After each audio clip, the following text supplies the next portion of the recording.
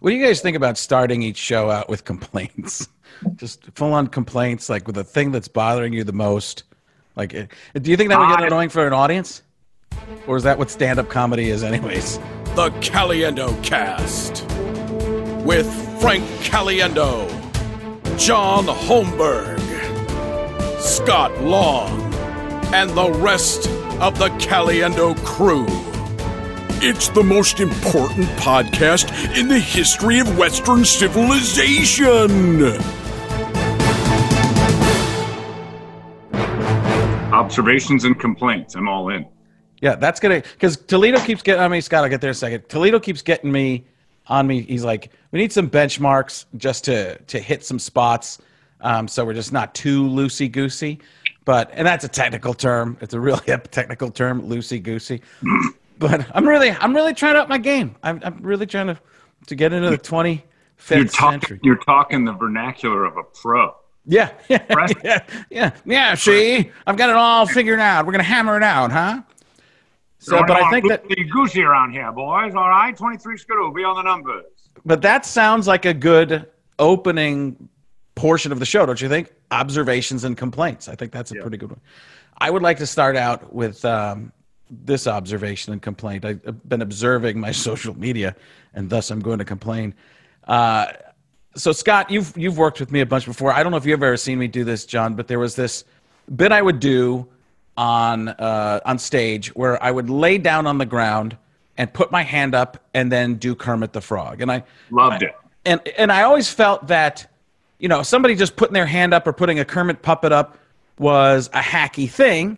But so I thought, you know what? Nobody lays down and does it. That's the ballsy part of it on stage, right? But I needed a joke once I got down there to have a reason to get to Kermit.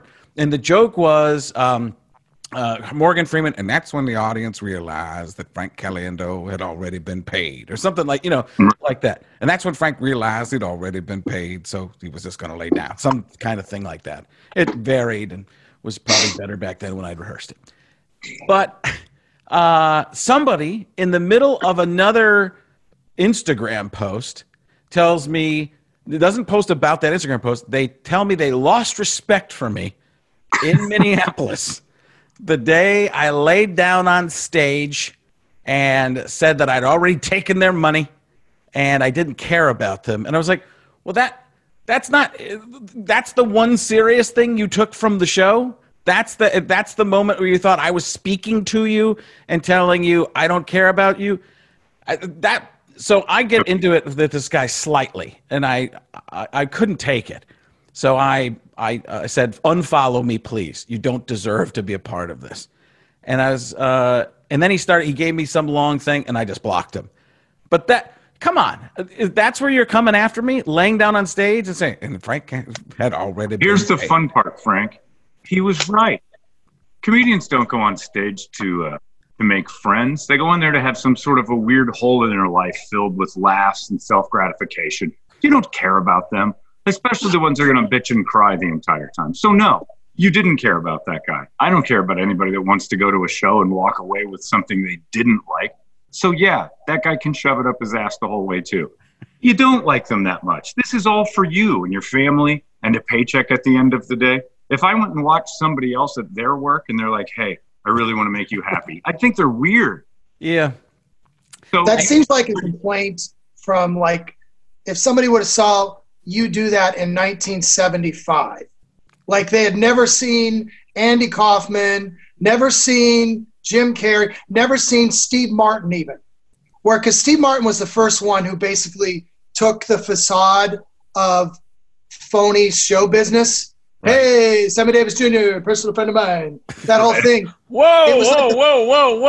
Let's celebrate that impression for a second. Good one, Scott.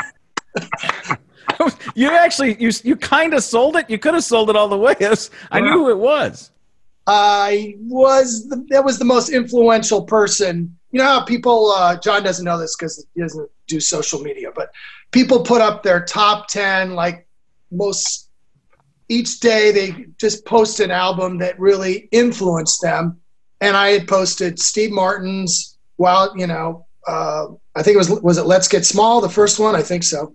and then there was George Carlin's Class Clown. And between the two of them, they were like a gateway drug to the world, because I grew up in a smaller town in Iowa where people like this guy that you were complaining about live, I guess. I'm not saying they're from there, but they believe that. I think you just did, and you're going to. Well, and I don't want to. And I think Scott also accused me of not being able to understand the premise because I'm not on social media. So I had to back out of entire it's the top 10 album thing. Having an idea what influenced you, but I don't get it. But your comedy, it's like, how can someone miss that? It's like that woman you used to do an impression of who complained at the Columbus Funny Bone that this guy was just talking with different voices. I don't get it. I want my money back. Oh, that was beautiful. I forgot that. You were in the lobby, right? And she said, you were so great. And she came out and said, you were great, and complained about me just doing silly voices and not making sense. I only understand people complaining at a comedy club when they won tickets. They don't know who the person is, and still don't understand who they complain to. Your whole objective to go to a comedy club is maybe you don't like it at the end. Who does that hurt? Why do you have to go and make a thing about it? And that's when social media, you go up to Frank at the end and say, I lost respect for you. That tells me he knew who you were. He was looking forward to the night. And then when you actually said, I get paid for this, as a joke, but you do. Right. He got that you weren't doing this when your own volition for his entertainment. And that's tough for him to handle. This guy does this for money and not just for me, the audience member. Well, I don't respect that. You think I just get on a plane back in the day, stay in a hotel for a few days to tell some one-liners to get them out there? My favorite thing I ever did was years ago. No one will get this but you two. But years ago when because we're on social media. Yeah, because you guys get social media. Everyone else is not. If you've ever been on the social media app, Ding Flap, which is the one I invented just now for the three of us. Okay, that's the only way you're going to understand it.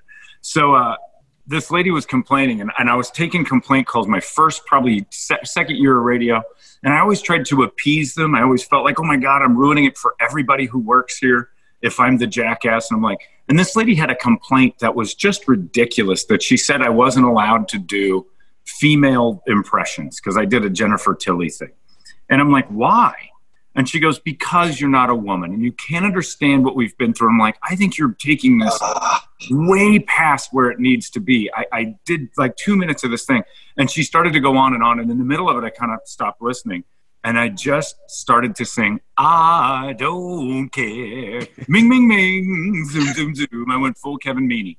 And she's like, see, this is why I'm going to talk to your managers now. And I'm like, please do. Because I'm trying to make this as silly as I can. I just don't care about you this much and your problems and your complaints. I don't think people understand that. And in today's age of keyboard warriors, they think that everybody cares about their complaint.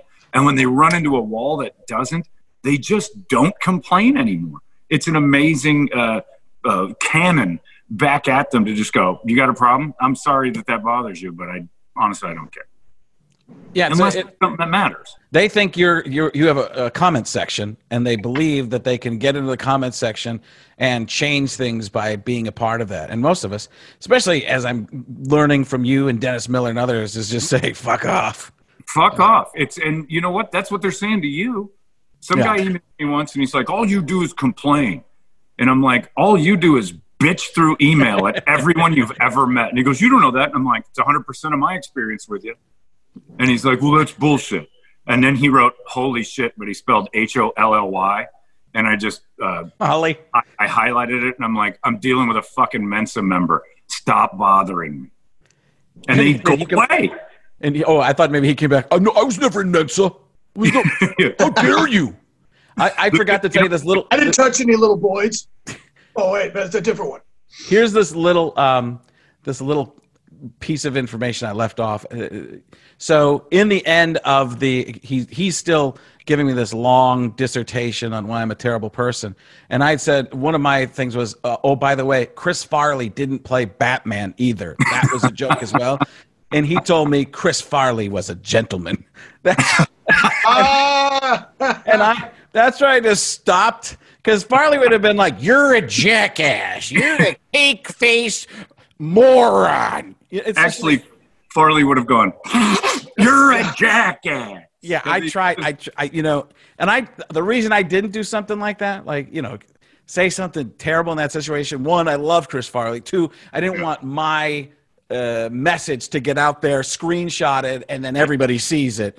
And I'm thinking that's the worst thing, because John Farley, who I love, and Kevin Farley, who's a nice guy, his brothers, just great guys. And they, John Farley once came up to me and goes, "You still doing that impression of my dead brother?" And I was like, "Oh my God." I'm like, that's the greatest sense of humor of all time. I mean, it was years and years later, but holy cow, and he was on my show. But John Farley, one of the funniest guys. He was in that Gruden commercial where he knocks on the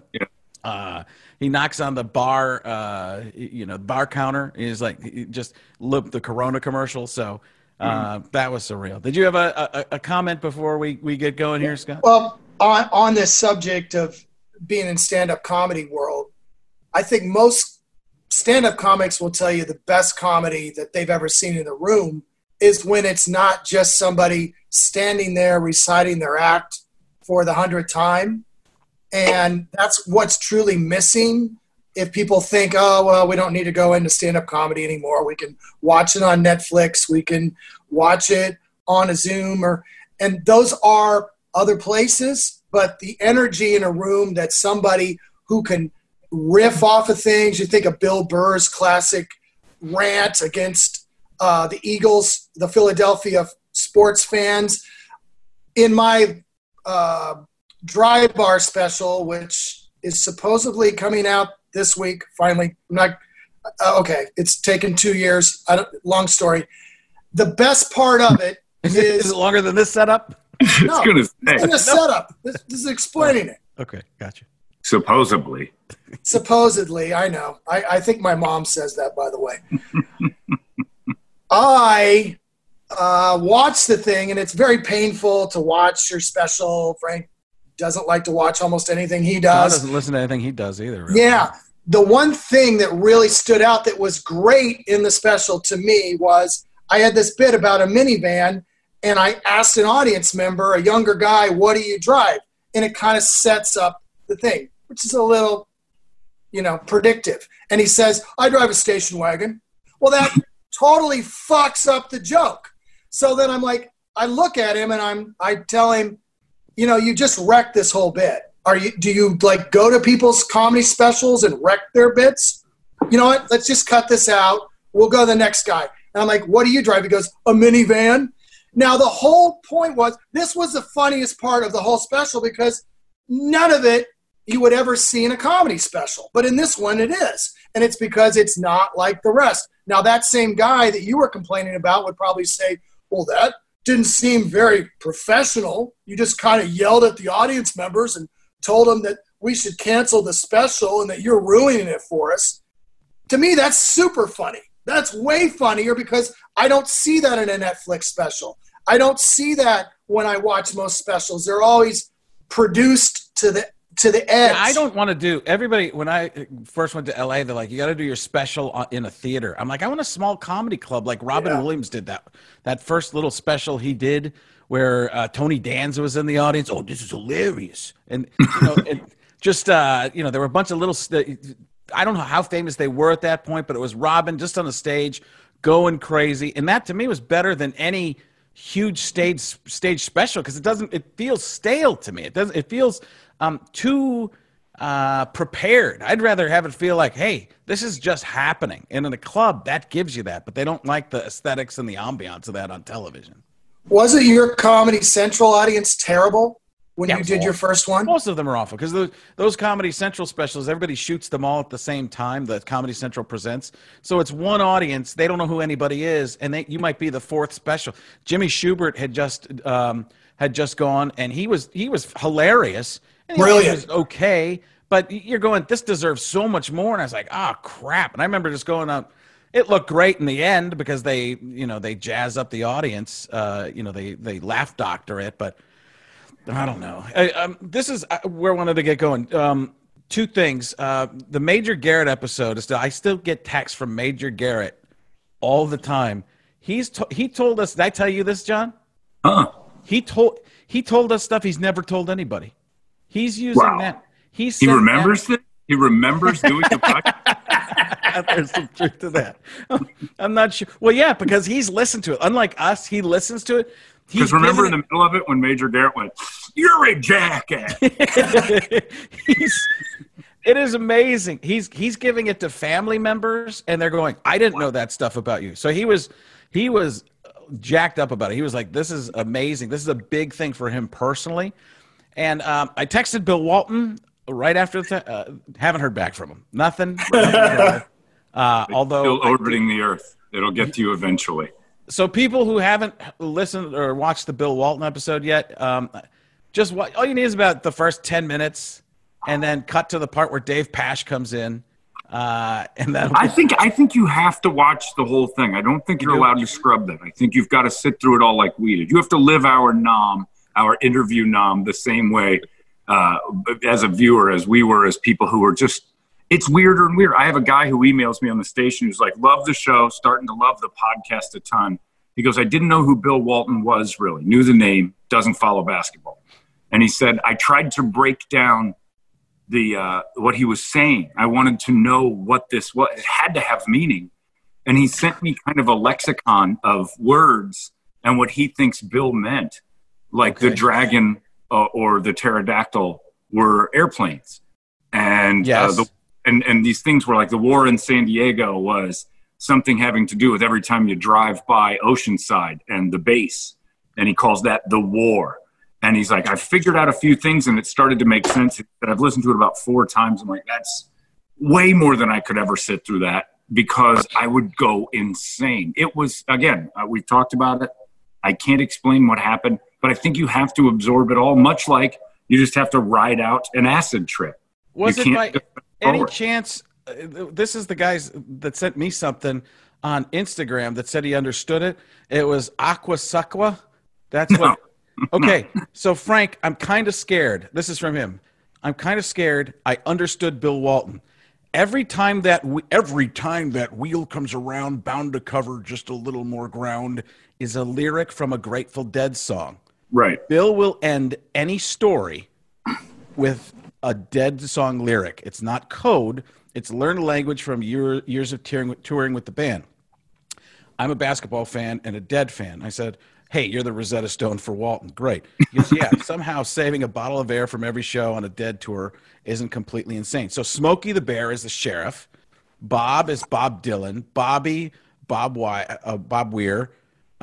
Seeing Jerry, active or residual hallucination where he sees an image that reminds him of Jerry Garcia. Like a gardener. Pterodactyl was probably a response to planes flying overhead, but that's just a guess. So we had multiple people in the audience actually translating Walton.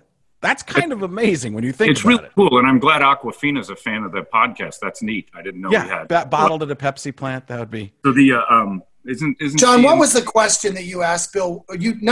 Was it a statement about how basically the Grateful Dead sucks? Yeah. I've never done this before either, where I told the other people in the show, hey guys, watch this. Bill, I don't like the Grateful Dead. Sell me. Yes. I love that. And he didn't flinch. He just started to tell me. He acted like he could, like that second was prepared. Yeah, had we known going in what that was like, I'd have had a notepad and paper, and I'd have been trying to figure it out too. So I think the audience they're at an advantage because we kind of told them this is bananas, and then they went on. But I'm getting nothing but positives back from the people who actually sat through it. They're like, that was the most fun, asinine thing I've ever been through, and I don't know and they don't know if they loved it. Or if they were challenged by it, or now they are challenged because of it. I don't know what it is, but it was something that made everybody feel something weird. And it was just, it's a happening. I'm telling you, that thing was just, that was Tom Cruise on the couch with Oprah for us. I have one friend who texts me about it as he gets through it on different days. So he's not following completely your lead there and saying you have to watch or listen to the whole thing at once. But he has this mission to get through it. It's like he's like, I'm going to finish this. He just can't do it all at once. He started other of our podcasts since then to give himself a break from the Waltonisms. Yeah. It's trying to find normal where it isn't, and you're just hoping that in one little moment you'll be like, oh, that's what this is all about. It's the meaning of life. It just ends. We move on. It's very strange. It's the Holy Grail. It is. It's just so odd. And I kind of want to go back and listen to it, but I think I hate watching myself, so I won't do it. But it's weird. You never talk in it, so you can just focus on Bill. Right. That's the one you never. All of us could actually listen to it and not be annoyed by ourselves. That's right. One plus. That's true. When we tried to talk, stuff happened. I mean, it was that's true. We were at our best. What Scott's saying is we were at our best. Because it's finally a time we didn't piss anybody off. I think there's a positive in that the time we did it, no one that listens to it is pretty much commuting to work. So there's a danger in your car to listen to that. I believe there could be accidents or people could lose their minds. Well, that would just be things that you're looking at that are actually could be worse than what you're listening to. Like it's like hanging out with an ugly person so you look better. That's what that is at that point. People do that? Oh, yeah. Damn it. Then I'm the other. Oh, yeah. You're the other. Have you seen your wife? Holy. If you don't know, you're the ugly one. Shit. So where are you guys? John, you're in the same position as me. But Scott, where are you in terms of opening up in wealthy? No, the economy, the Indianapolis. Yeah. Because I have no idea what's going. Part of me doesn't care, but part of me, and not about you, but I mean, what everybody else is doing. It's. Oh, yeah, I think you were right the first time, but no, I try to filter it. I would tell you that it's not like. No, what are the rules? What is the law right now? What is being told to you? Do you have specifics? Yeah, there are specifics, and actually, I get a call from some political survey, and I guess we're trying to learn information about the governor and how I felt about him. And he's a Republican. And I was like, I loved everything he's done. I feel like he's been exactly the way you should do it. And then they were asking me about Trump, and I was finding myself answering almost the opposite way, even though they're part of the same party. It's this weird world where I'm like, if Republican governors, I feel like they're doing a good job with it. They're pushing forward enough, but maybe they wear a mask. Is that the ugly friend? Put him next to the ugly friend? I mean, did you just draw a parallel? Did you draw fantastic, incredible? That's why I spend time with Melania, because she's an ugly. Let's be honest. Also, if I was in Indianapolis, Scott would be my best friend. Yeah. Did you see where Nancy Pelosi called Trump morbidly obese? Yeah. Yeah. It was great. And I'm like, you know what? Okay, that's funny because I'm a comedian. It's funny. And I'm thinking, could you imagine if when Trump calls some woman morbidly obese? You don't have to imagine. I did it with Rosie O'Donnell 6,400 times. But hold on, let's get back. What are the laws? I want to know what are the laws. Okay, wear a mask outside. Anytime you go outside is. No, if you were like at a park, I think they feel like go ahead, don't worry about it. It's pretty similar to Arizona, I think, in the rules. I'm not sure. That's why I'm asking now because I wanted to get Indianapolis is the one major city in Indiana. And they've been about a week or two behind the rest of the state. So that's another thing that's going on. Whereas we were talking about the whole world determining things or the whole country. There are different places in the actual state that are different rules than others. There's a meatpacking plant in one county. Well, they're like 2 weeks behind everybody else because they had some outbreaks. So ultimately, what can you do right now? That's what I'm really. I can do most anything now except do stand-up comedy anywhere. I mean, I don't even believe I'm allowed to do it in my basement. I mean, I feel like we're considered the most evil, and the opportunity to get people sick is through stand-up comedy. So you can do most everything, even including going and using pools. When you get out of the pool, you're supposed to put on a mask, which are going to create really strange tan lines. I believe, but I don't think it's that different than most of the flyover country. Are you experiencing any, John, are you going out more right now? I went to dinner Friday. I keep it real safe for myself, but I've entered a new realm of not caring anymore because no one else does. So it's basically, it's all man for himself at this point. I don't want to blame. I said it with the Callan episode. Did you see the beaches and the Lake of the Ozarks and parties? And it is absolutely insane. And these are the same people that are going to turn around and say, my government didn't do anything to help me, but nobody's responsible. So it's on me. I've basically taken it all on my own shoulders to say, judge the situation for yourself and go or don't go based on that. I was at a kind of a business drinks and dinner thing Thursday night, and it was spaced out well. And the owners are sitting there, and there's a table next to us that wasn't supposed to be sat. It's had the little thing on it, says not for, reservations, not for seating. And they're spaced out. Well, a party of 11 came in.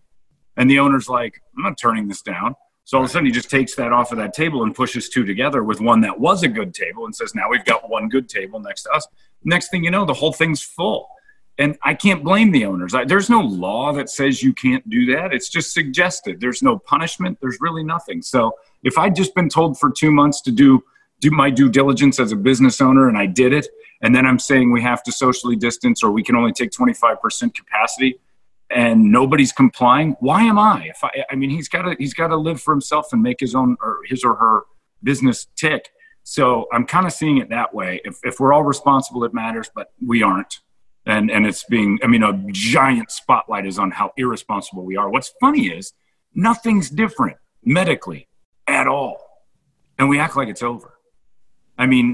Essentially, we're in the same boat 2 months ago. It's flattened a little and we've got a little more preparation, but they gave us the information and said, go nuts with it. Hopefully they'll be good and understand why we just did this. And we're as a society, we're just not.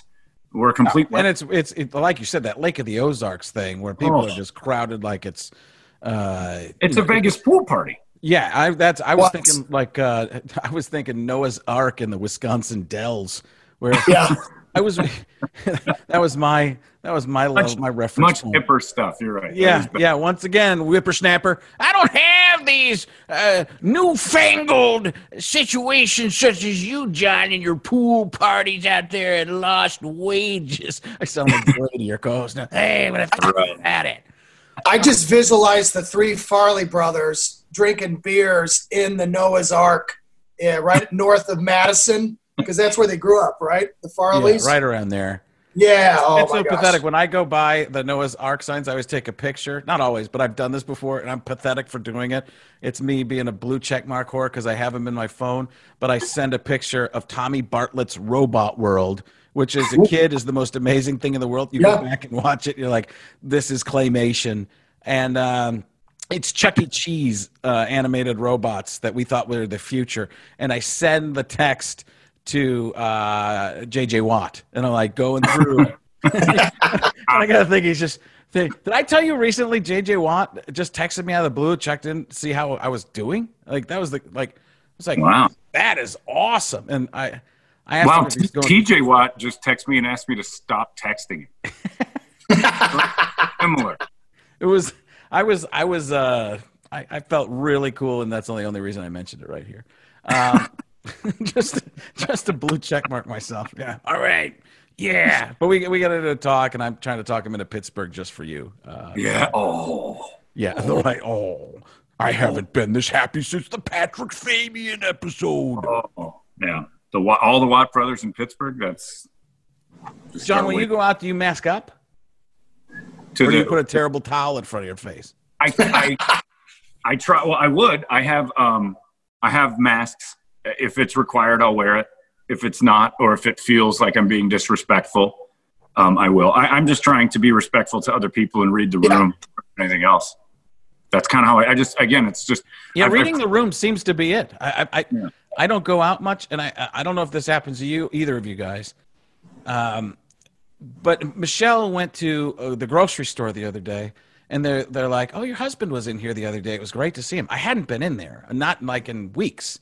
But that's why I don't go anywhere, because people say that I've been there, and then they tell everybody that I've been somewhere, and I'm like, Yeah. Michelle, this is why I don't go anywhere, because people point it out, and I've been telling people, be careful all this time.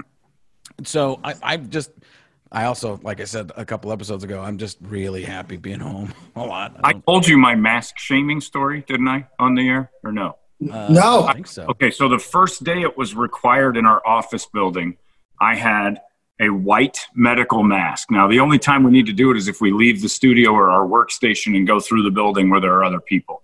So I wanted to go get a soda out of the kitchen, so I put it on, white, plain medical mask. And I go in there, and there's a girl in there who's like 24. She works at a station in the building. And I walk by, and I'm like, look at us both being super safe, because she had a mask on. And then she goes, yeah, but your mask is lame. I'm 27 seconds into wearing a mask in my life. And I'm like, really? And she goes, yeah, you need to be dazzled or something. It just looks stupid. And I'm like, well, because it represents a giant plague that is now part of my life. And I don't really want it to be a fashion accessory. I'd rather have it represent what it is, which is a fucking nightmare. And then she, well, you should do something because it just looks stupid. And I'm like, this helps people be responsible? You idiots running around telling everybody. And then so her excuse was, she goes, I think if you tell people to make it a fashion thing, more people will wear it. And I'm like, if that's your end goal, you eliminate the people like me who you tell look stupid. I'm like, if I wandered into the kitchen and went, you look horrible in those jeans, we'd have an HR issue. But she's like, God, I just think that's so dumb that you would just wear a plain medical mask. I'm like, I just want it to represent what it represents. The worst time in my life as far as society goes. Yeah, maybe put a dead rat on there or something. Right? What does this should have a black plague? Just dead grandma. A dead grandma. Dead grandma. Or 1918, just write that across. Like you're bringing it back. It's like an old. You bought a retro. Retro mask. I love it, Scott. 1918. You don't see that a lot. What does this woman do at your work? She's a mid. Bubonic. Hold on, that was too good to not save her for a second. Bubonic. That's my rap boy. I'm Lil Bubonic. Yes. Yeah. No, I don't know what the fashion trend was, but it was immediate. And I understand entrepreneurialism, but man, it was immediate. She does a midday show for an alternative station down the hall. She's relatively new. She's nice. She didn't intend to be weird. Okay, but it's just like, what are you doing? Was she trying to be kind of funny? No, it didn't sound like it. In a way, yes. But also, like, her first reaction came out. It was authentic, and she was trying to kind of be, maybe crafty, a little bit crafty, easy, clever, something. But I just looked, and I'm like, I've had a mask on. In my life, I have worn a mask for 27 seconds to that point. And already I'm being told it's stupid. Did you do this? Did you go, hey, one of my commercials for my station just paid for your station? Well, no. I often go back on the air and talk about the station that's about to go away and how all these people should never be cocky in any situation whatsoever. And we had her on, and she started to go, I'm glad you wear a mask. You're ugly. I'm like, oh, you confuse energy for personality. Oh, no. But you go, and the audience just hated her. And I was like, I don't want to do this to her. That's not why I'm doing this. So I just kind of stayed quiet. But it was just silly. It's such an odd thing, the mask, because some people think it's some infringement on on the Bill of Rights and the Constitution and all of that. It's just, are you decent or not? If a room full of people want you to wear the mask, put the mask on. If it's clear, don't sneeze on each other. Just, it's so basic, and we seem to want to make a fight out of it the whole way. And who cares if it's that's that whole two parties thing and people fighting against each other, because I've heard this argument a few times. It was something I'd thought of early on too, but I've seen it quite a bit. That nobody complains about shoes and shirt going into the 7-Eleven or whatever. You put them on. It's common courtesy, right? And it's just a piece of what we accept. Right now, we can accept this. Now, if it becomes a time where we get to a vaccine and they're still telling you got to mask up, then that's a weird situation. And then it turns into what, to me, would be a business forcing the issue, because if they're not necessary, but they become part of our clothing where it's a requirement, that's just a new thing to buy. I tell people all the time, just imagine for the time being that some people don't see your nose and mouth. They see your genitals. So for those people, just cover it up and treat it like your dick's out. And if they're looking at you like, oh, and they're nervous, just cover it up. It's really no big deal. But you don't have to all the time, and it certainly isn't a law. But people lose their minds, right?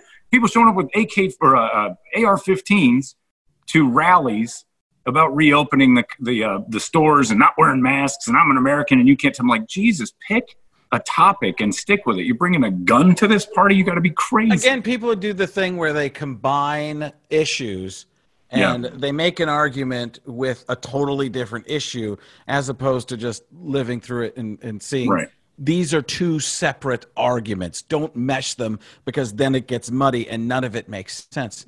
I have neighbors that are going to fly this week. They basically are going in hazmat suits. Like they have full-on get-ups, and I said, I want pictures and text on your trip because I want to know how you go through TSA. I want to know if they make you take the mask off. I can't believe you're going to have to go into the sensor to, you know, the one that does the air or whatever on you, and you can't unmask because then if you have a black mask on with and it's not glittered up like you're supposed to do, John.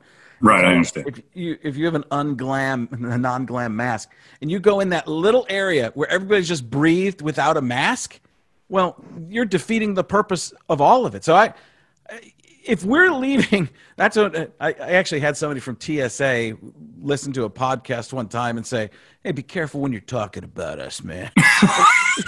He was joking. He's like, "Yeah." He was like, "Some of these guys are nuts, huh? Hey, pull your pants down." So, well, there's situations that are going on where, okay, we need to wash our hands and be thorough. Wait, but I want to finish this first. So, sorry. They're going to go through TSA. I want to know all the different steps. I want to know what happens on that plane. I want to know what what the flight attendants.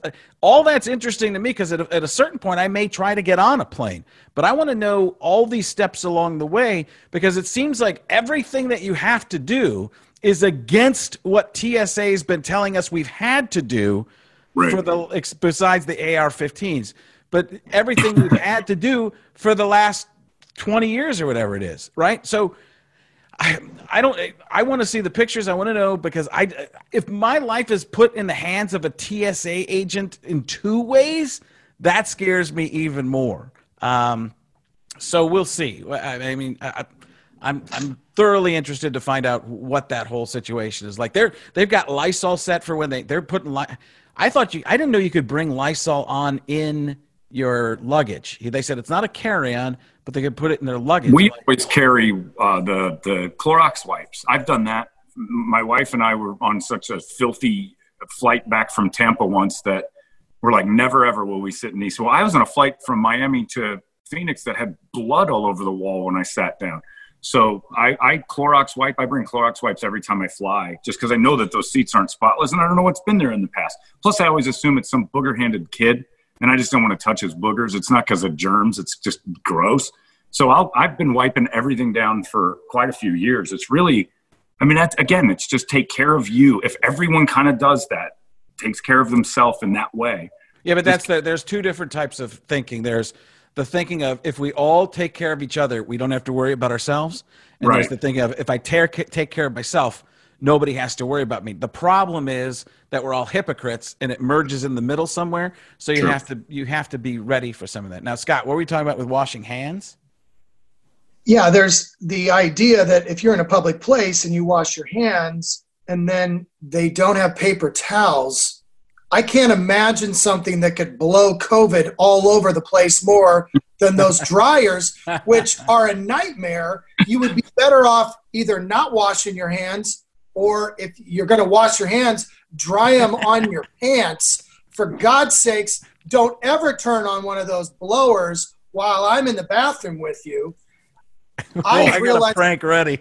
Oh.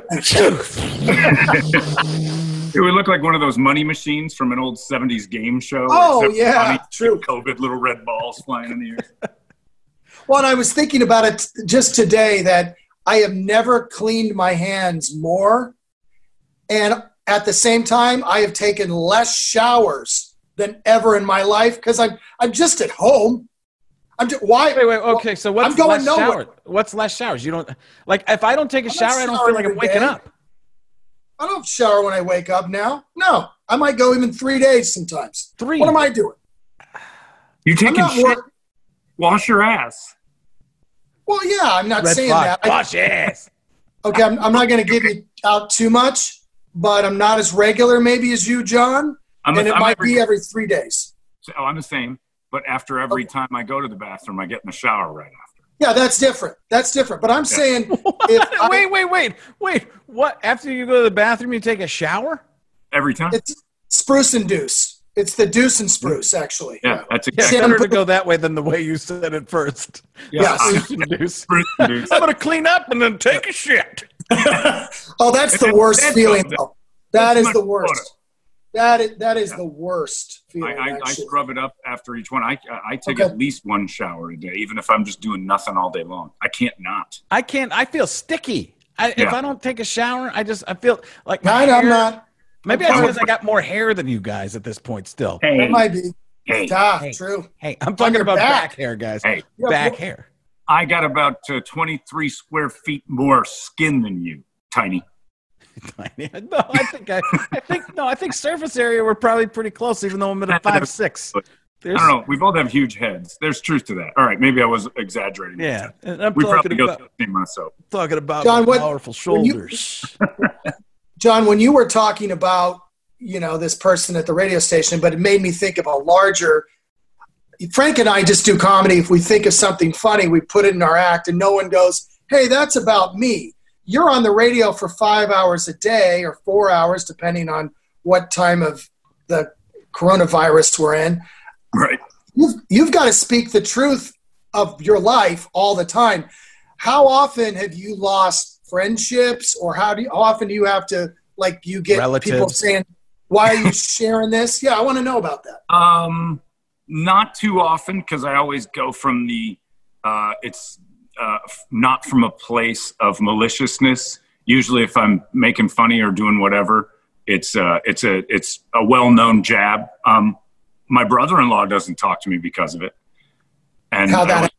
Because I was goofing around with him about a year and a half ago. We were out at his house in New Mexico and talking, and he was going through some stuff trying to date again after a divorce, and I just was teasing how he has no game. He's a math teacher, so he's very linear. He's a black and white guy, and I would make jokes, and he'd just look, and I'm like, I can't explain these anymore. I feel like I'm talking to somebody who doesn't speak a language. So I kind of made this little goofy character, almost like he was Napoleon Dynamite, and we're joking around. And a friend of his sent it to him, and he's like, I've never been so hurt in my life. And I texted him back. I said, I thought you'd understand it. I apologize. He didn't. He deleted my apology, and I'm like, I did what I'm supposed to do. If I made somebody feel bad and honestly had a reaction to it, I'll apologize to you. You know what was in that apology, John? Chris Farley was a gentleman. I was thinking the same thing. Well, my apology did also include "you're a jackass." So, but no, I was super nice about it. And if you don't want to accept my apology, no problem. I can dismiss you with the best of them. So oh well. But see, I learned years ago, probably about halfway into our friendship, there are certain things I don't tell you because you'll bring them up on the air. Now, if I were to tell you, hey, I don't want to talk about this, you won't talk about it. But anything I put out there, I know, because I know you and you're coming from being authentic, that it's game. It's got a good chance. And you'll do it just to watch me quiver a little bit and worry about – I know. But I think there's half of your reluctance to tell me these things is to see if I will. Like there's certain times where I shouldn't have said that. Like, here we go. But if I do it, listen, if I blow it in the middle of something and I know I'm ready to take, especially on your show, I'm ready to take it. I'll just take the blows because I'll be like, I just set up this is like my dad at the dinner table thinking he's telling a joke and now he's the butt of everything and he's going to send us all to our rooms. But it's basically, you tell me I don't want this out, it goes in the vault. And there's plenty of stuff that's not talked about. Sure, yeah. No, but I realized early on, if I was just if we were just talking in, not confidence, but if we're just going back and forth, that there's a chance it was going to come back up unless I said something about it. And it's not, I don't think that's a name. That's just what you do. That's your life. It's I wasn't offended by it. The first couple of times you hit me with stuff that you remembered that I couldn't believe you remembered. I'm like, oh crap! I gotta know that he's gonna, You're talking about the time when we were in the car together and you did Rodney Dangerfield as a pedophile, and I nearly drove off the road because it was weird. It was late at night, and it was just totally out of character for you to go down the road for going down, and I was dying. I remember where it happened. It was by the airport, and I was dying. I couldn't stop laughing at how I kind of remember dark it now. you were. I think I blocked it out. I did it was the darkest you've ever been with me at that point. I always, you're always frank, but this was the darkest, strangest thing ever. We're going back and forth with the darkest Rodney, and then I just couldn't do it. It was yours, and I loved it. And I brought it up on the air, and I remember your face going, "Why are you doing this?" Yeah, because it was the hardest I've ever laughed in my whole entire life was in Cape Cod, touring with Frank, and he was in the back seat telling Morgan Freeman and his 16-year-old cousin that he was talked dating. about this. We've brought this up before. The same thing. And it was all wrong. I'm not doing it right now. We've actually talked about it on the podcast. Tell it again, because it looks like he's uncomfortable. Even the dog behind him just closed its eyes. It was the same kind of thing. And I mean, I am laughing just hysterically. I mean, I'm crying. I'm having a hard time breathing. But, And then I remember right after I told Frank, I'm like, "You, sir, have no class." And I dropped you off. You're going to get on social media, and I'm going to blast you. I lost a lot of respect for you on that car ride. That was hilarious. So, I do that all the time with that. But, if somebody's talking to me, I kind of sponge all the conversations and try to glean something off of every one of them where it's like, it doesn't seem like that's too bad. And, if it's personal, I stay away from it. But, yeah, for the most part, nobody's ever abandoned me. I mean, you guys probably have jokes and stuff in your acts where you're like, "Oh, that came from the time." You probably have somebody bother you and say, "I wish you wouldn't do that." Yeah, it's only celebrities that I've stayed away from my family stuff, but I kind of want to put them in now because you can't get cheese in Chicago without going through me. My Uncle Phil, who's passed away. We'll get into that at some point. Oh, Uncle Phil needs to be a full hour. Yeah, it might be a one-man show. A full hour. There's also the comedy clubs here in Phoenix are going to open up too in the next 2 weeks. Oh, really? Yes, Yep. and I just got some information about that because I asked how they were doing it. So they're 500 to 600 seat rooms. They're going to do like 250 in the room. It must be that percentage that you can percentage of the fire code, right? But it's what do they do? 6 feet apart tables. That's going to be weird. 200 to 250 people in the 600, 500 to 600 person room. You can't mix tables, so whoever sits at a table, that's just the group that came together. Staff and masks for customers. If the available for customers, Purell stations at the entrance. This is so weird. It's like performing in a bubble. Disposable menus, adjusted show times for more time to clean. That was the weird thing. I was at a restaurant and they said, "Would you like a disposable menu or a QR code?" And you can look at our menu on your phone. And I'm like, wow, that's a thing. Like, people are that concerned that they can't wash their hands or keep it off of them. I mean, you shouldn't be at a restaurant if you're worried that the menus can kill you. You should probably as dirty as that menu. Your phone. Oh, 10 times worse. Because when I after seeing what's on it. Oh yeah. I mean, there you go. Boom. And consider that the stuff that's on it is usually being used right before the spruce part of the Deuce and Spruce. Sure, exactly. My phone's in a real rugged war zone, man. The things it goes through. Oof. Rugged war zone. It's not pretty. I would not be on the other. I would not, man, there's a depressing moment when that phone gets picked off a shelf and enters my life. The thing some spy in China is seeing. I'm safe. Are amazing. They're afraid of me. They're afraid. It's awful. So I'm looking forward to that, to see how that, because I'd go up and do some time. Brad Williams, I think, is coming to town. Yeah. This might be a potential guest list for us that I'm going through at this point. Well, here's the fun part of that is that with Brad coming in, he's supposed to come to the station to promote, and our station's not so sure we're going to take guests. I was asking, did I ask you and Toledo about that? That's an interesting, because especially if somebody flies and then comes into the station, that's a weird situation. My rule basically was, after we sat down and talked, I'm like, if there's one person in this building that's uncomfortable with it, we won't do it. And I just don't want other people to feel the pressure. Yeah. Like, if I want somebody to be able to voice a concern and say, I'm just not comfortable with this, and think it's silly, think it's not silly, whatever. That's enough for me to pull the plug on guests until people are ready. I just got a text from an afternoon DJ just mentioning that they're a little uncomfortable about Brad Williams being there, but maybe that's nothing to do with it. Maybe that's something that Brad has done. 2018, Scott. That was something somebody else sent you. Well, that actually is interesting to me when I think about it, because some people do have reputations, and some people are known as people that get around a little bit, to use some of my cool vernacular.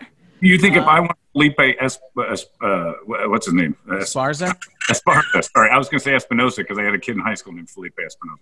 But if Felipe Esparza comes in, I want him there. He comes in drunk and filthy every time he's on the show. Yeah, how can you trust somebody who's in that situation? But so if somebody doesn't want, let's say you're going to have that guest, the first guest, and they go, no. The next week, are you asking again to see if everybody's comfortable, or is it just we're just not having this until? We'll probably put out. I would suggest to, like, if that's the way it comes back, we're gonna probably address it more this week, but put out just an anonymous email, so you don't have to. It's just back to the boss. He's the only one that would know, and then he'll say, yeah, we've got a couple people that aren't happy with it, and just occasionally send it out again. Just say, hey, you guys okay with this? I have no issue with that. A lot of them aren't there when the guests come in, but a lot of times comedians show up with like 9 of their friends. Right. And they just that's an easy, you can come and no entourages. But they don't pay attention to that anyway. When you're if they can't get in the building, I think that's a completely fair situation. And the club has to know that going in, then there's responsibility on that end too. Right. And it's weird, but you know, I just don't want, like I've said in the past, I've got people who I work with whose parents live at their house. And you just don't want to be the guy that gets weird about it and lets that trickle into their world. And then all of a sudden dominoes start falling just because you needed to talk to Brad Williams in person. Brad will be back next year. This year's a wash anyway.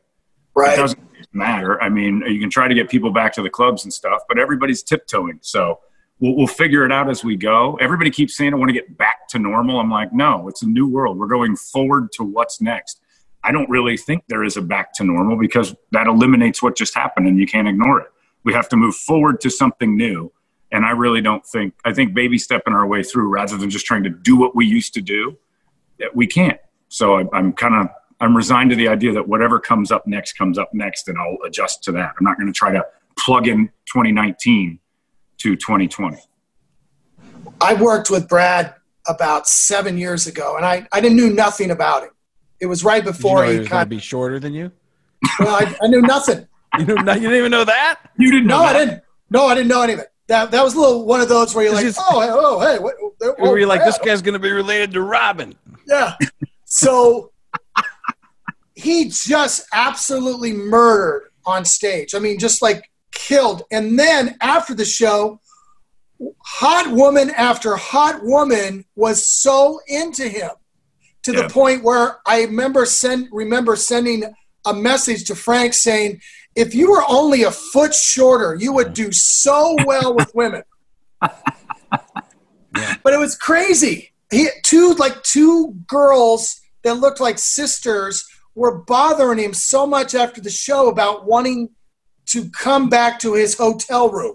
I've never heard this in my whole career with anyone. And he's like, it feels a little weird. And I'm like, I did a show at the Fort Lauderdale Funny Bone, and the late show was I did, I think, 2 shows, and then Carlos Mencia did a late show, the 3rd show of the night, and Brad Williams was opening for him, and I came into the green room, and I'm not even sure who was standing and who was where, and I was just like, what's that?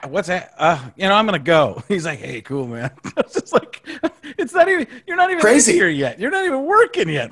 And you're working. I watched Frank and Ralphie May turned Brad Williams. He actually shrunk Brad Williams physically, and I don't know how you do that, but you did it. Because we were backstage at that comedy show that my station puts on. And for some reason, you two were in cahoots, you and Ralphie, with Brad, and you had said something because Frank came by for like a 2-minute little pop-in hello. And Frank, you hit it just so deadpan because you were like, yeah, well, I wouldn't do this normally, but the $15,000 just to show up. And Ralphie followed right suit, and he goes, yeah, because I got half of what I get too, and that's double what they're giving you. Brad maybe made $4,000 that night, maybe for a full 45 minutes. I don't remember what we paid him, but it wasn't a huge amount. He did a really like a favor. And you two sunk him with your $45,000 complaints because he took a deal. And he's like, yeah, no, Ralphie just killed it. And then that same night, Ralphie goes, I'll give you $1,000. You go out on stage where you take him when Brad's done and lift him up. And I'm like, he hates that. And he goes, I know. I'll give you $1,000. It's like lifting a battleship.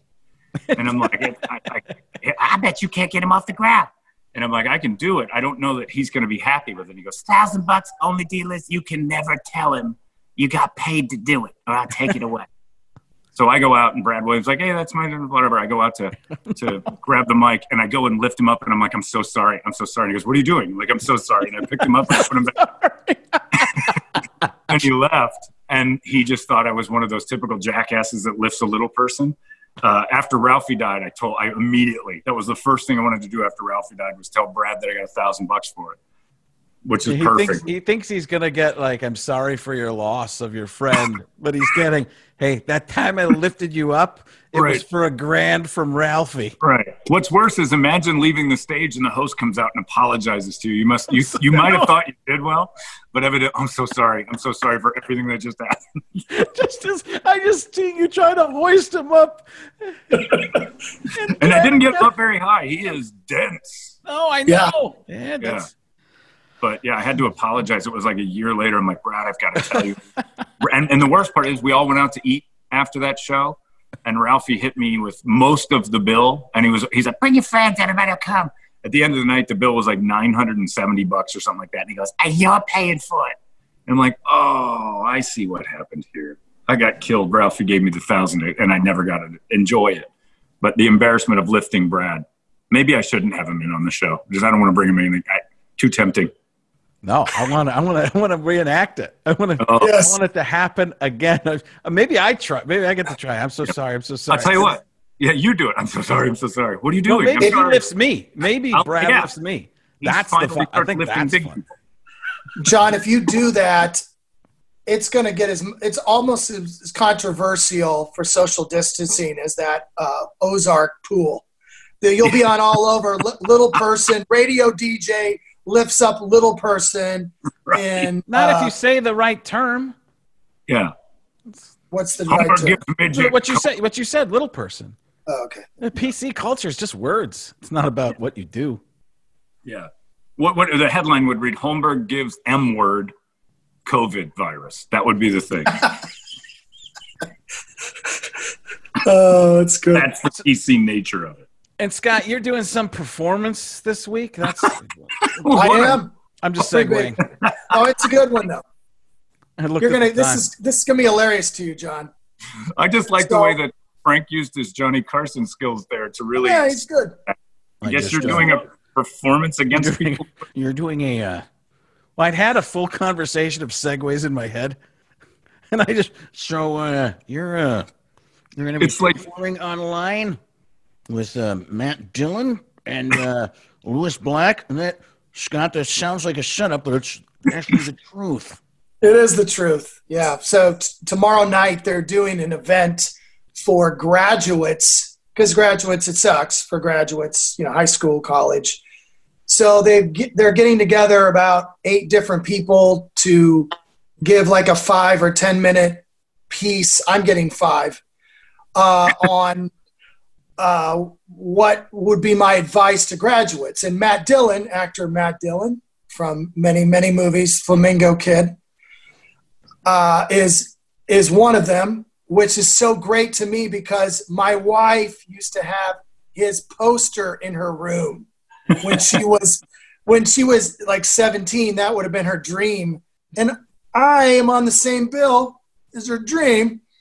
And then Lewis Black is on, and he'll rant away for 10 minutes on what Lewis Black does. There's other people. There's a guy from NPR and things like that. Oh, there are other people too. Boy, yeah, I like that it's Matt Dillon and the Shaw Scott Redemption. Yeah. I just love that the class of 2020 is so fragile. Man, oh man, could they be getting more attention for not being able to graduate? You got 3 extra months off. You've been doing school an hour a day. And now all of a sudden, my grandpa had to quit school in 6th grade because he had polio and they needed help on the farm. He didn't get a trip to Cabo. It's not going to ruin them. They'll be fine. They get a better story by not graduating.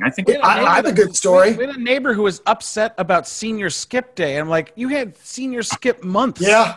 Like, you didn't have to go to school for like these little things are nothing compared to the time you got off. And the way it worked here in Phoenix, or at least in this the Tempe Union, I guess, your grade could not go down. It could only go up from what you had. No pressure. So, yeah, it's an experiment in education. So everything can go up. You can take your chances. People weren't doing things, but those are the people who aren't going to succeed anyways at this point.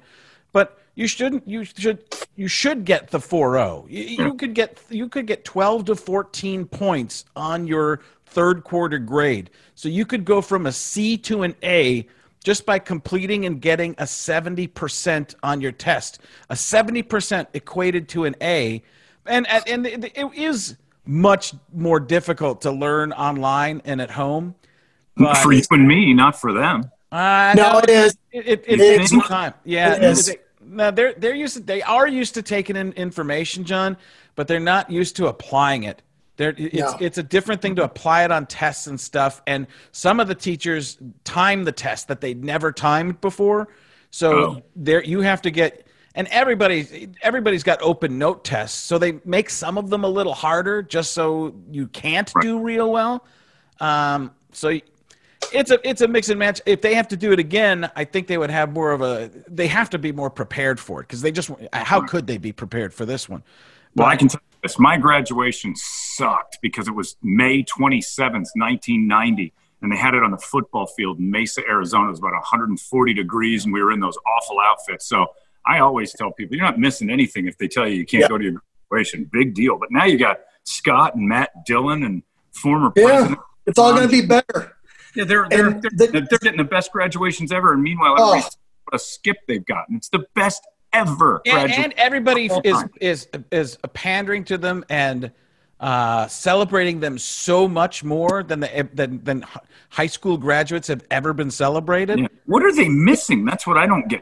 Here's the only kids. Here's the ones I feel sorry for. Kids that were spring sports superstars at their school. Your senior year of high school is, even if you got a college scholarship and you're never going to be more celebrated than that last couple months. So for those kids, those 3 at each high school, that's bad for them. You're saying that they're going to miss out on tons of senior high ass. Yes. Yeah, for them, they'd worked hard for that. They'd worked hard for that. They earned it. The last day of school in my senior year, a kid who was a junior went into the French room with a gun, blew away his ex-girlfriend, then shot himself. And then, of course, we had no party afterwards, but it was 1984. And what's so fascinating about it was that was a story for like a day. A day. It was a story for a day. 5 more years later, it would have been for 3 weeks, Nancy Grace would have broken it down. But that just shows how 24-hour news had really not reached the local levels. What it was doing then was doing a lot of national stories, like the national news. They hadn't really decided that, wow, we can really get ratings off of kids blowing each other away in their schools. So, yeah. With that said, here's another great segue. Let's bring in Sean Salehi. Congratulations, Sean. Appreciate it. Yeah, you did it. You made it. Yeah, I mean, it was. I will say, like, hold on before you go on and give your speech. Yeah. How did you do it? How did you finish? It's unbelievable. Amazing. You've been through so much. Happy Memorial Day to you, my friend. How are you holding together? How are you even doing it? Well, I mean, I will admit this is one of the worst job markets right now for me to be going into. So that does suck. No, that's what you just got to stand out. Yeah, that's true. But it's it wasn't. I mean, I understand like why people are kind of like trying to make all the graduates feel better at the high school level. Although I feel like, again, my high school graduation was whatever. I think we had an astronaut speak, which was kind of cool. Who like went to high school. But like I don't remember his name. But it's not Matt Dillon or Lewis Black. True. That's true. It's not. Did you say someone was there as an astronaut or doing astronaut speak? Because I need to know. No, like they just had Tang. That's all. They just drank Moon, Tang. Stars. Was it Neil deGrasse Tyson or just? It was not. No, well, he has not been to space, but know. That's right. Isn't the future governor of Arizona? Isn't that this astronaut? Oh, Mark Kelly. Senator. Yeah. Mark Kelly. No. Senator. Yeah. But it does. I will admit. I mean, it sucked because I was really looking forward to walking in front of my parents and everything like that to get my. You can do that. I did not go to my graduation. Your college graduation? I didn't show up. Wow. No, I didn't care. For college or for high school? For high school, I think I pretty much had to. I didn't care about it. Yeah. I care about nothing. How about now, though, when everybody's got this like 8th and 9th grade educations and all this weird strangeness that keeps going with, kindergarten, first grade, everything's a graduation. That's an efficient system you got over there. Not only that, that was a no-look catch.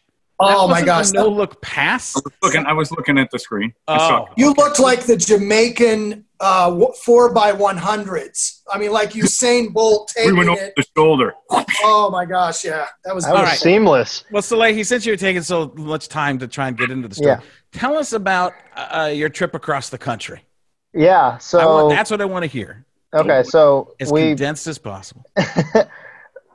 We had to move all of my stuff from Virginia to Arizona, so we drove out initially 3 years ago after my 1 year community college, so we had to move it all back when I came back. So we packed up a minivan, rented it just one way from. Did you spray it down? We did. We wiped it down. Okay. And then we hit the road, and we took the least direct route of all time because my mom really wanted to see Mount Rushmore. And our initial first stop was going to be in Page, Arizona, but the Navajo. Hold on, your mom flew out? She did. Yeah, she flew out, so you put her in peril to bring you back. Okay. Well, she wished to come out. Well, that's when you say, "Ma, no, I got." But keep in mind, Frank, his mother's probably younger than you. Yeah. How old is your mom? 55. Oh, never mind. Just a couple years younger than Scott. She's older than me even. Wow, she is old. I can't wait for her to hear this. How does she look? Just tell her it's the Bill Walton episode. It's the Bill Walton. Does she look 55? No, I think she looks great for her age, and she hasn't. That's not how you say it. That's not how you say it. I think she looks great. I know. She looks great. Don't qualify it. You say you guys would nail her. That's not it. That's not it. Teeth you got on it. You just caliendoed him. You did what you did to me. That's not it. Cow. That was fun. That was a jackass right there. Chris Farley coming out of your dog's eyes is just really poke him, pokey. Our first stop is supposed to be in Page, Arizona, but it's over by it's in the middle of the Navajo reservation, and they've been this with your play-by-play voice. Yeah. Okay. Just traveling down on our way to the Navajo Nation. And it was. Do it, Sean. You're looking live at Lake Powell in Page, Arizona. I really try not to change my voice for my broadcast. You should. They tell you not. I really love this. I really love this desolate area. But they. I hope some cop from Smokey and the Bandit pulls me over, man. They ended up closing the hotel, so we actually redirected to go to Vegas. Just stayed there. Weirdest town I've ever seen in terms of just how dead it was compared to how it usually is. Only stayed the night. You're going to Washington, D.C.? Oh, yeah. No, I told you. We took the worst. We took the least direct route right of all time. That's 7 Wrong hours way. west. You're 13 hours behind schedule the first Well, day. he's going to go to South Dakota. Yeah, so right. we went. So tell them about when you get to Seattle. Yeah, no. We did not make it that far. Did not make it that far. Look at John. John didn't expect me to go there. I think I actually zagged when he was looking for a zig. So we went from Vegas to Moab, Utah, which is the only place we were able to actually sit down and eat, was in Moab, Utah at a restaurant. And then, but they gave us the little, like John was talking about, the little disposable menus. They did not have any normal menus, or reusable, whatever you want to call it. Moab, Utah to Colorado Springs, where I was forced to stop to talk to Bill Walton in a parking lot of the Grand Junction Rockies single A affiliate of the Rockies team. That was hilarious. You will never forget that. Never. No. Never. I will remember that parking lot for the rest of my life. I mean, with this being your final episode, Yeah. So, Sean, let me get this straight. Paige, Vegas. So Paige didn't work out. So we went straight from Phoenix to Vegas. You never actually made. Oh, okay, I see. So then you went right over through Utah. Yeah, to Utah. Then from Utah to Denver, so across Colorado. I should have. Hold on. I should have gone Tacoma from Phoenix, Arizona, all the way. I should have gone there. I missed it. If I one city over, and half of Frank's joke, comedy, music references come from Steve Miller Band. You have to know. Well, you know what? That's the one. It's George Cantor, man. It's the Cantor. The Cantor man can. Frank's GPS.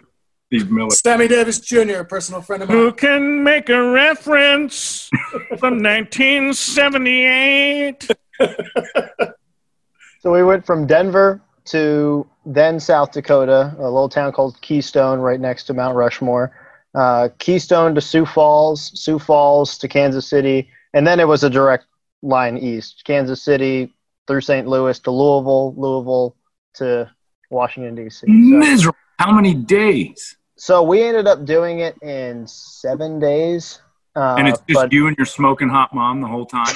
Yep, with a van full of crap in the back. So 16 states, 3,600 miles. How many hotels did you stay in? That would be Vegas, Moab, Denver, Keystone, Sioux Falls, Kansas City, Louisville. Yeah, so 7. I don't know if I could travel that far with my mom and that much small talk. No. I mean, it would be about everybody who's died recently, people who she's seen at Euros West, the Greek restaurant, all the stuff. I mean, I'd be like, Mom, put your headphones in, listen to a book. Oh, yeah, did you pick up Moonlight Graham along the way by chance? Archibald Moonlight Graham, man. Right through Iowa. Yeah. It doesn't get any better than that. Hey, this kid can't breathe. Knock the hot dog out of her. Yeah, that reference went right over my head. I'm going to be completely you don't know honest Field of Dreams? I actually, that's like the one baseball movie I have not seen is Field of Dreams. And what's funny is I actually thought about visiting the spot in Field of Dreams, but they're creating a stadium that they're supposed to play a White Sox and Yankees game this year. That's where I'm supposed to perform in August. So yeah, because it took place in August. Game there. Oh my gosh, that's going to be so cool too. That's not going to happen. If it happens, I mean, if you build it, it will come. So you have no job right now. You're back. You're at your parents' house. Correct.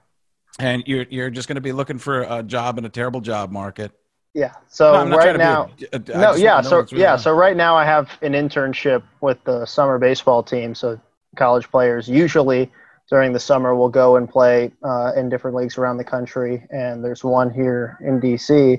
Obviously, there's not going to be any games. They ended up canceling the season, but they're going to be doing kind of like a series of different shows, like podcast type shows or TV type shows through Zoom, and interviewing former players who have gone on to the MLB. So it'll kind of be like this, just throughout the summer, getting more experience, just stuff to add to the resume. Because I did broadcast and call games for them last summer, but I'm not able to do that this upcoming summer. And then hopefully, I mean, the goal is to land at some college, whether it be small college or hopefully maybe even a larger university, and call games for their athletics program once things start opening back up. Well, I got good news for you because I'm thinking about starting up a team of old guys. All right. We need a play-by-play guy. There you go. All right, I'm in.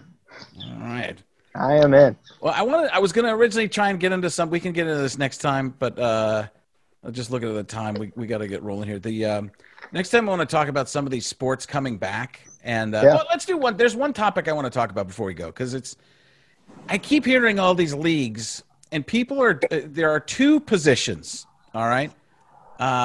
It seems like we either play or we don't play. Everybody plays or everybody doesn't play. And I guess it's because of the unions. But to me, everything is going to get thrown out the window, collective bargaining agreements and all that stuff anyways. If somebody doesn't want to play, I totally respect that person who doesn't want to play. You don't have to play. Don't play. But don't make everybody else not play who wants to play and might need to play to make that check and wants to. And we'll watch anything right now. People are watching Korean baseball, Norwegian death diving. People are watching – that's a real thing. I know. People are watching this stuff because there's nothing. People are watching. If I told you how many times a week I get watching Madden and Summerall on the NFL Network right now, or on FS1 or whatever they're on, the replays of old Super Bowls, I go, people will just watch anything, even though they know the outcome. So if somebody wants to play, why not let them play? If they don't want to, they shouldn't have to. And they just have to – everybody else has to be malleable in their world. Everybody else has to acquiesce to the situation. And as you were talking about before, evolve, John and Scott. We have to go somewhere with this. Baseball is – some baseball – whoever was said he didn't want to play. I'm not going to play. You shouldn't have to. If you don't want to, don't. But there are plenty of people – and baseball, I think, is the safest game maybe. Yeah, but I talked to a guy who does broadcast work for the Diamondbacks, not the broadcaster, but he's in the booth, and he said, "What does the broadcaster actually sound like, though, for the Diamondbacks?" On the radio, or on the radio, it's Greg Schulte, and Greg Schulte loves when the Diamondbacks are terrible because Greg can kind of start talking about his own life, 2-in-1 count right there. And I tell you what, my wife and I did a little something last night called the strawberry shortcake. Anybody familiar with that? You might want to look it up on the Urban Dictionary. That one's down on the dirt. No good. Schulte just loses his mind every once. When the Diamondbacks are terrible, he's still got he calls himself the governor. And when the governor talks, people listen. What? Well, now, wait a minute. What is that about? He's the governor. It actually is a Tom Brenneman nickname, I think. Okay. Where they just said he's in charge of everything down here. He's the governor of the whole operation.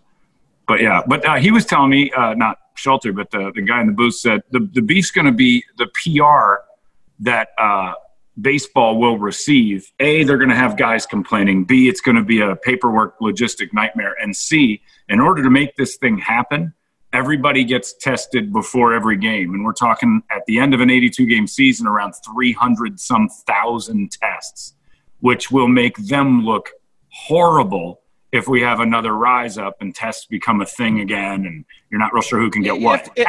Tests seem to be much more available at this point, though. And right, but just thinking that they're available now because we've got a system for it. But if you're just designating, like, when Rudy Goddard for the Jazz got sick and everybody's like, there are no tests, there are no tests, there are no tests. And then all of a sudden, everyone in that arena that had something to do with the Jazz or Thunder, plus the refs and the NBA, everyone got one within 24 hours.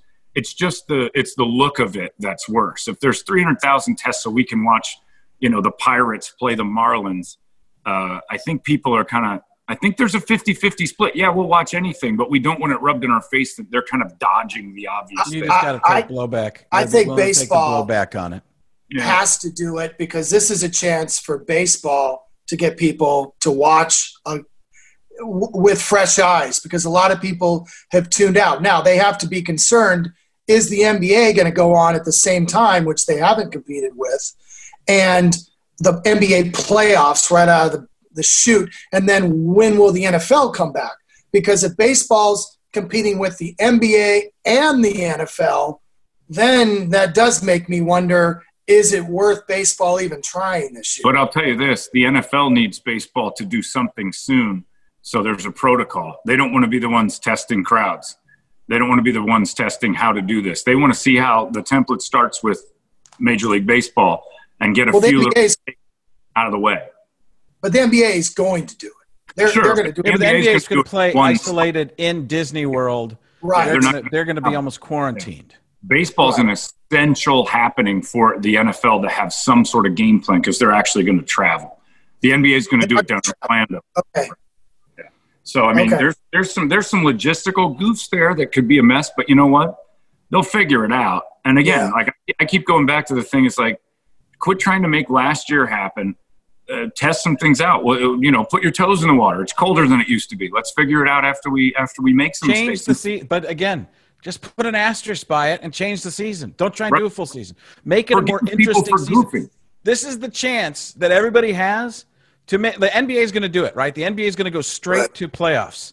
Smartest idea, other than maybe doing a full tournament with everybody playing or a play-in, so you can get to see Zion or something one last time. But don't play the rest of the season. Don't play it. There's no reason to play it. It's unnecessary because the ratings aren't going to be in that. The ratings are going to be in full series. Get them time to get back into shape to play. Let it happen, and then go for it with games that mean something. This is the chance for baseball to scrap 160. It's 162, right? Right. To go and play half that just this year, and say everything goes back a year on contracts and everything. This is a separate year that doesn't count. If you want to sit out, you sit out. It's like they're saying that's going to happen in the public schools, that if you don't feel comfortable going back to school, they're not going to make you come back to school. They're going to have a system set up for you. Well, that's fine too. These are professional athletes, and there's some people that want to play. There's some people that are at way less risks. There's some people that are at more. If I'm a multi, big-time superstar, I either decide to play or I don't based on how comfortable I am. And you'll take blowback, but you have to be willing. That's what you guys have been telling me the whole time. Be willing to take the blowback. True. And here's the thing about the blowback. We as a society have to be more forgiving to the guys who just aren't comfortable with it. We have to make, like when baseball makes their mistakes, and they will, we can't have Yahoo News and CNN and Fox jump all over them for trying for our sake. We're the ones bitching that we don't have any sports.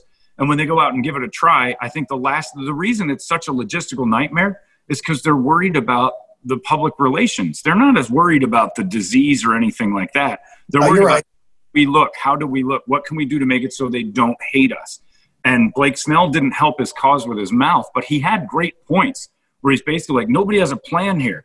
I'm young. If I blow my arm out in this half-asterisk season, and he's like, and they're telling us we have to come back or it counts against our contract, or if it's not, you're right. Just make it a wash. Everybody gets the split, whatever they want to do with the money, and that's where you're going to lose half those guys. Because I don't think if I'm Blake, more power to them, right? Let them do it, and they shouldn't have the blowback because none of us would.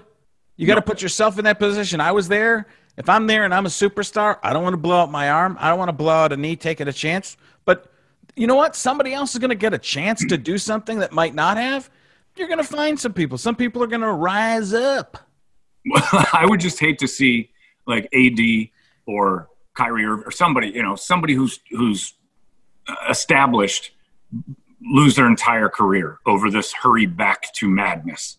Yeah, the Isaiah Thomas thing where he kept trying to play and shouldn't have played. Anybody who ever complains about an athlete and saying you got to suck it up and play, Isaiah Thomas would have had a huge contract if he would have sat out. He's damaged goods and never will make the money that he should have had he sat out. That would have been such a great conversation to have with Bill Walton. A basketball brain. That's what we needed in this.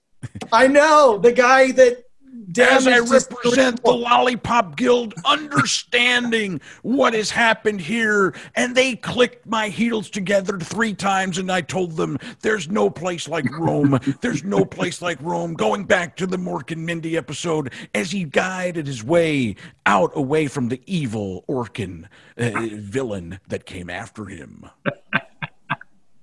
He was hanging out with Robin Williams, and we never knew what really happened there. Oh, no.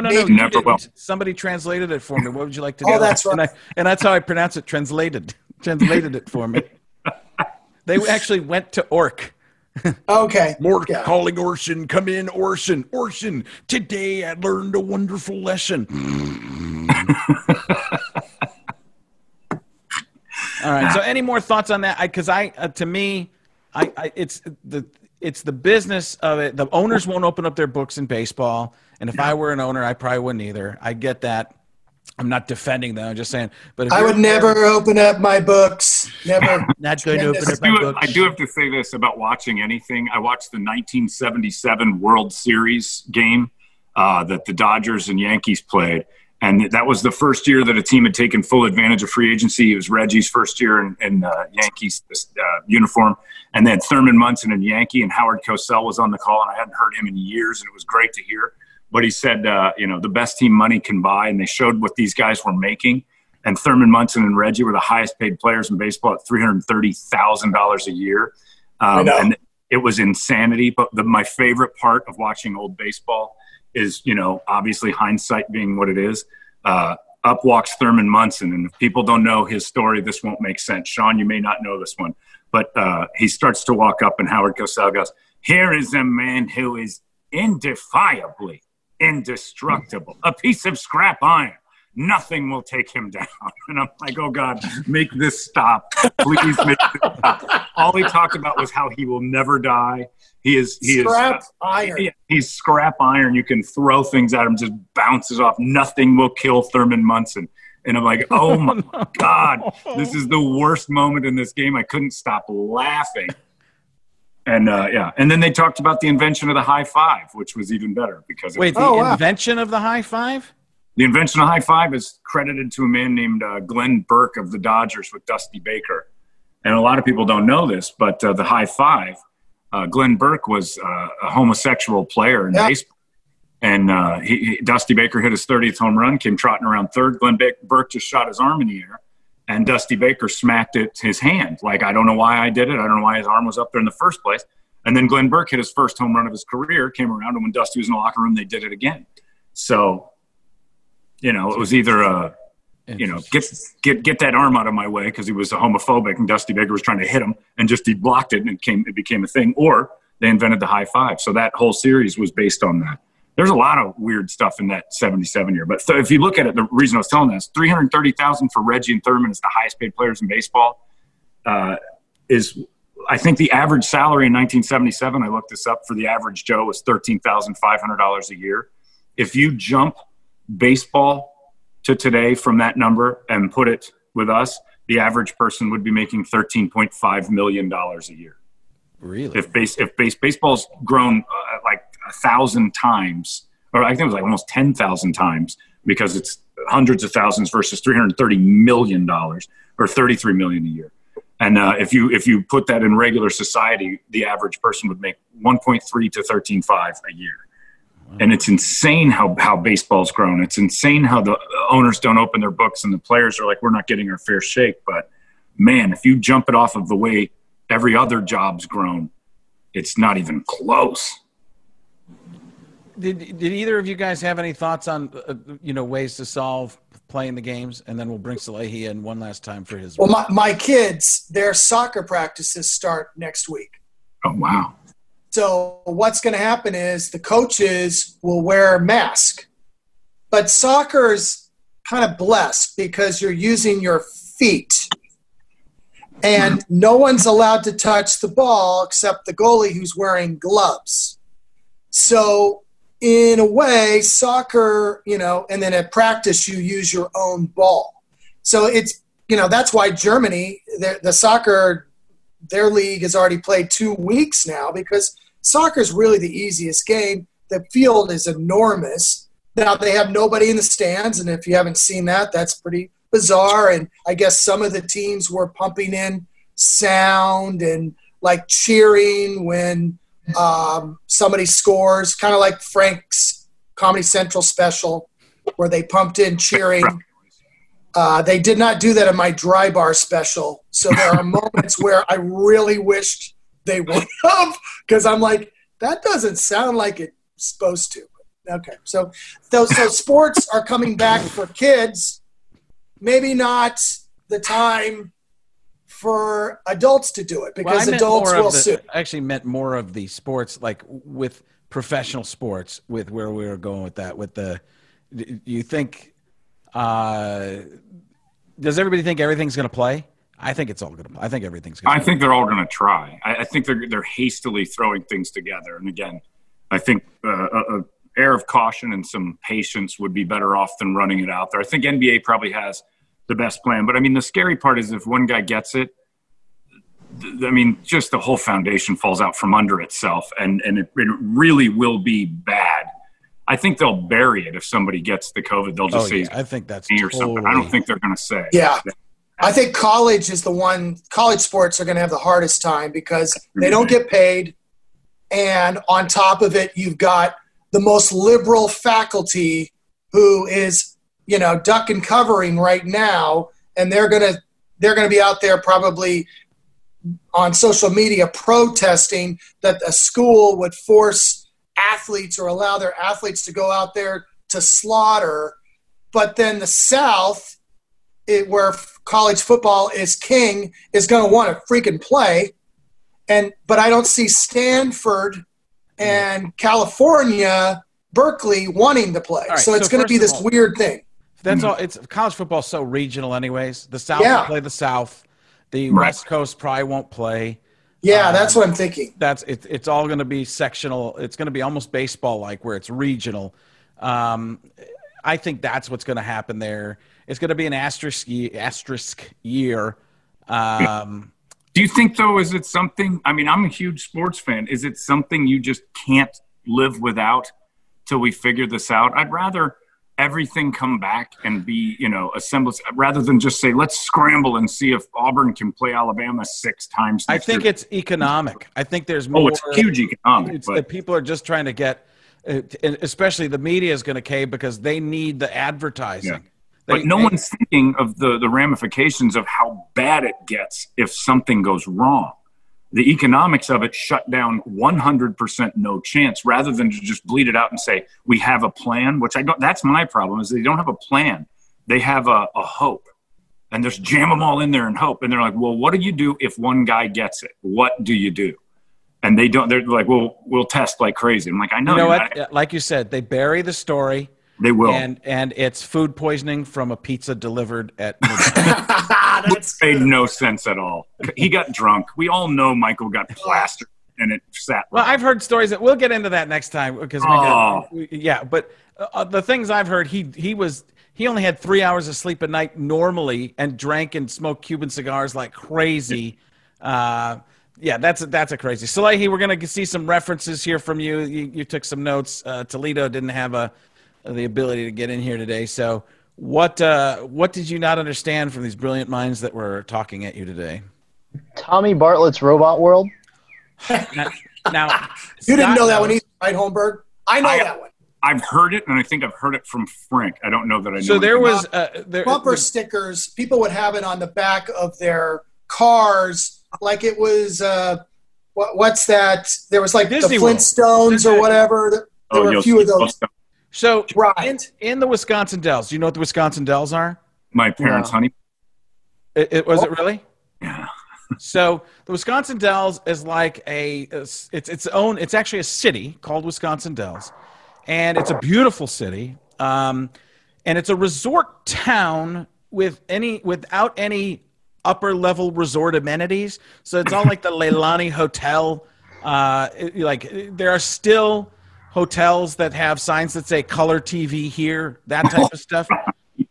It's awesome. There are multiple water parks. It's Wisconsin. It's only open, really in the winter. But they have this Tommy Bartlett guy, and I don't even have the full story on him. Maybe that's something we could research. But he put all these shows together. One's the Ski, Sky, and Stage show, which would have like a water skiing squirrel type of deal.